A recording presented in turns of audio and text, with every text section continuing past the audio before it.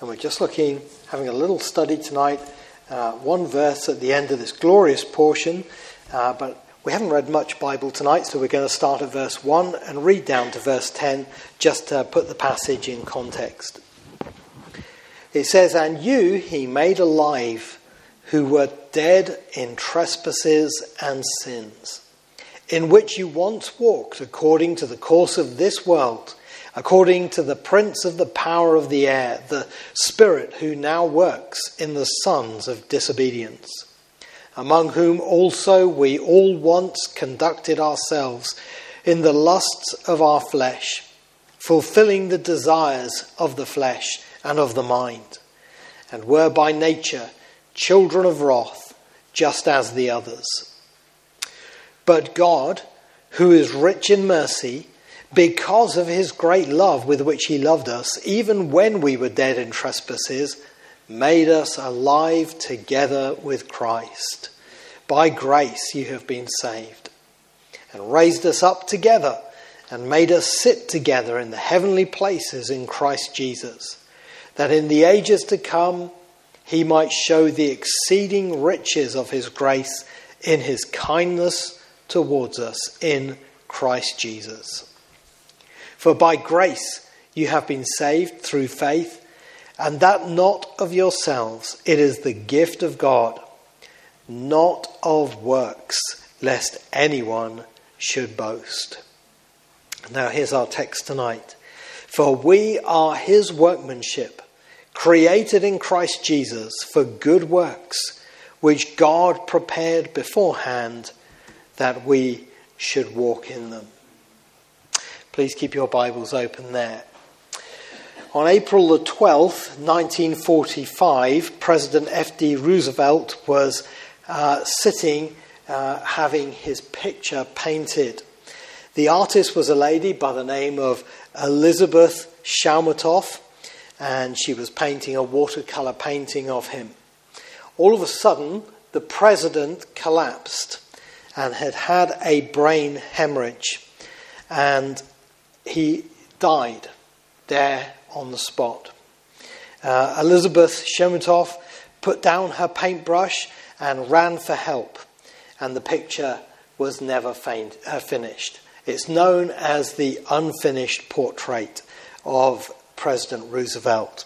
And it's amazing, she got his face finished, which was enough, but the rest of it had to be left, and she didn't feel it was right to finish that. It was where it was when he died.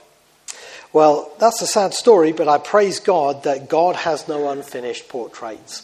In the work of grace that he's doing in his children, the Lord finishes his work. We saw a few weeks back, maybe a couple of months ago, in Philippians chapter 1, verse 6, how the Lord who began a good work in us will bring it to completion. And that's a wonderful truth that each one of God's children can take to heart. But we are his portraits, we are his pictures that he is painting, as it were, that he is working in us to make. And I know that because in this Bible verse that we're looking at tonight, it says, "For we are his workmanship," in verse 10. And that word workmanship in Greek is the word poiema, Poiema. And it was a word that was used for works of art in the ancient Greek world. It was used of all sorts of things as well. It was used of finished poetry. And you can hear the word poem, sounds very similar to that. But it says, we are his workmanship. Some of your Bibles may say his handiwork. And it means the same thing, that we are something God has made.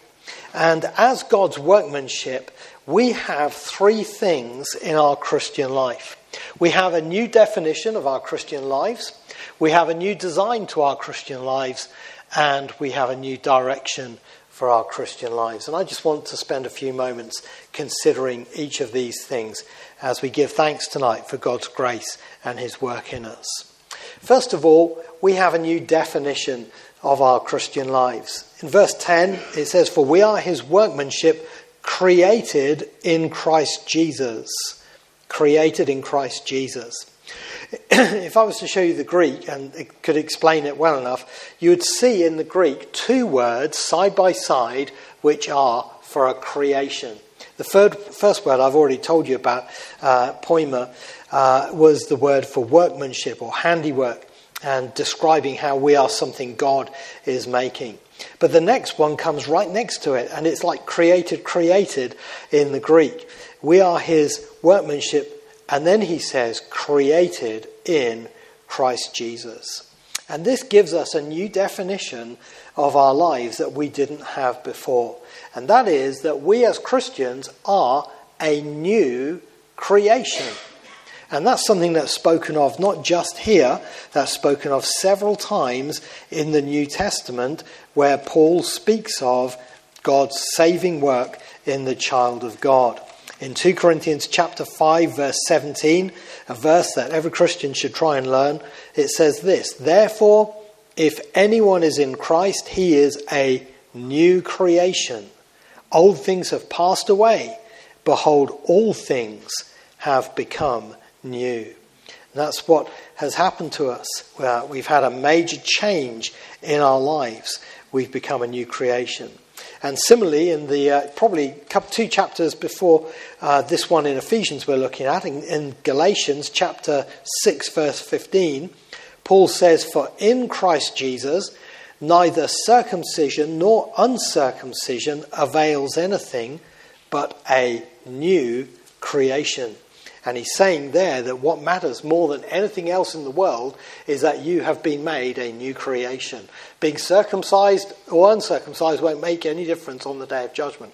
The only thing that will count is whether you've been made a new creation. I could say the same thing about christening. You know, a lot of people trust in christening, don't they? Well, whether you've been christened or not, it made no difference at all on the day of judgment. What matters is, are you a new creation? That's the thing. And this gives us a new definition of ourselves. We are his workmanship, created in Christ Jesus. Now, this tells me two things about ourselves. First of all, it tells me that we are something that God has brought into existence. Dr. Martin Lloyd-Jones, when he was writing up his sermons on this very passage, he said this. He said, "Indeed, the apostle uses another term that is still more explicit. We are his workmanship, created in Christ Jesus." That takes us right back, of course, to the original idea of creation. In the beginning, God created the heaven and the earth. What is creation? The very idea, the essential idea of creation, is that something is made out of nothing. It was not there before, but it is now brought into being. That is the precise way in which the apostle thinks of the Christian. So we must say farewell forever to all ideas of improvement and of self-improvement especially. The most important fact about the Christian is that he is a new creation, a new creature. God, the Creator, has brought something into being in my life that was not there before. And that is what makes me a Christian. And I am not a Christian apart from that. Well, Dr. Martin Lloyd-Jones said it so well, I couldn't say it any better. That's what we are. It means that we are something new that God has made. We are his handiwork, his workmanship that he has created. And we can give thanks that when we become a Christian, a supernatural work of grace has happened in our hearts that wasn't there before. We're not just hopefully nicer people, we are new people when we become Christians. And that's something to understand about ourselves. But the other thing, of course, is the fact that the Christian is being created in Christ Jesus. And that is God's image that he is making in us, in Christ Jesus. We're being made like our Saviour. You know, Los Angeles Times newspaper carried an amazing story some time back about a 7-year-old girl in high school who was blind. But she had, in her early younger years, been able to see. And she still held in her memory an image of what she looked like from looking in a mirror. And they were doing sculpting in her art class. So out of clay, and it was probably more like what we would say like Play-Doh type of clay, but it was clay that they could mould, not really very wet on a wheel. She moulded an image of herself, and the teacher was so stunned by it, it went to the newspapers and it was on the news and everything. But that girl was making this image like herself. Well, that's what God is doing. We're created in Christ Jesus. We're made with the purpose of being like the Lord Jesus, created in him. So what a wonderful definition this gives us. Don't go out of here tonight thinking, that you're just a Christian. You are a Christian. That's a miracle of God. That's a miracle of God. Something that God has done that nobody else could do. Psalm 100 and verse 3 says, "Know that the Lord, he is God. It is he who has made us and not we ourselves." This is an act of God that has happened in you. You are a new creation made by him, and you are being made into the likeness of the Lord Jesus Christ. That's something to really lay hold of as his workmanship. Second thing I want you to see is, as Christians, we have a new design to our Christian lives. And that's what we see again in verse 10 as the verse goes on. It says, "For we are his workmanship, created in Christ Jesus for good works." For good works. And the design of our Christian life from now on is to be people who live a life of good works. Now, it's very wonderful how Paul laid this verse out in the passage of Ephesians 2. And it's very important to take it in its context, because there's a lot of people today who think that Christianity is, earned by living a good life. And as you become a better and better person, eventually you become a Christian. Well, that's not what Paul is saying. And that's why it's so wonderful. In the verse before, he said that salvation is the gift of God, not of works, lest anyone should boast. We receive salvation as a gift. It's not something we try and earn by doing good things. However, the mistake that many people make is that now I'm a Christian, good works are something I don't need to worry about.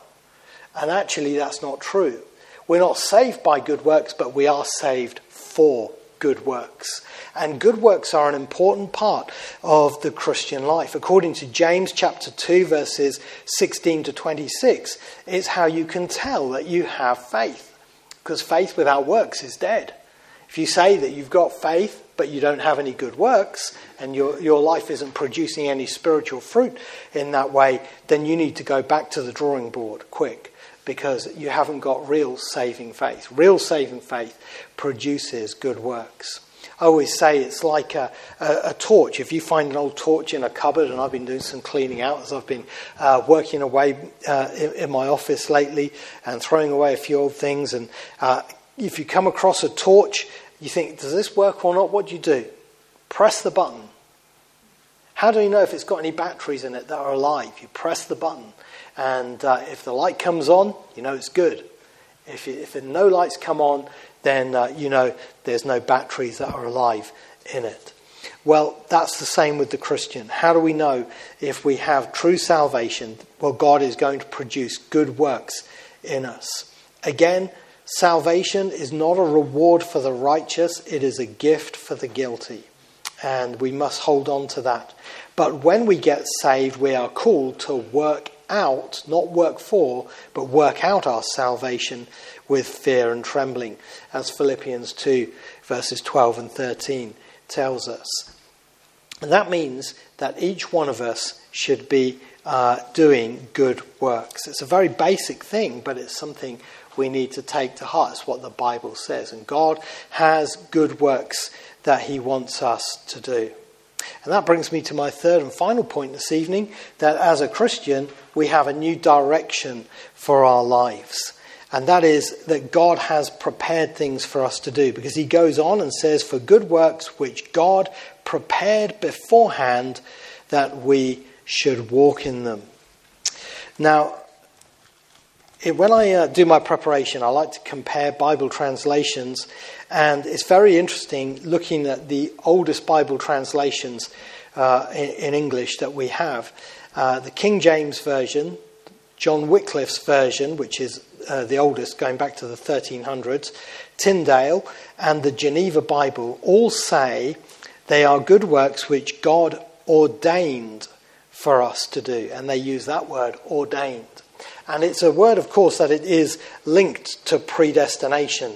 And it says that God has a sovereign plan for our lives.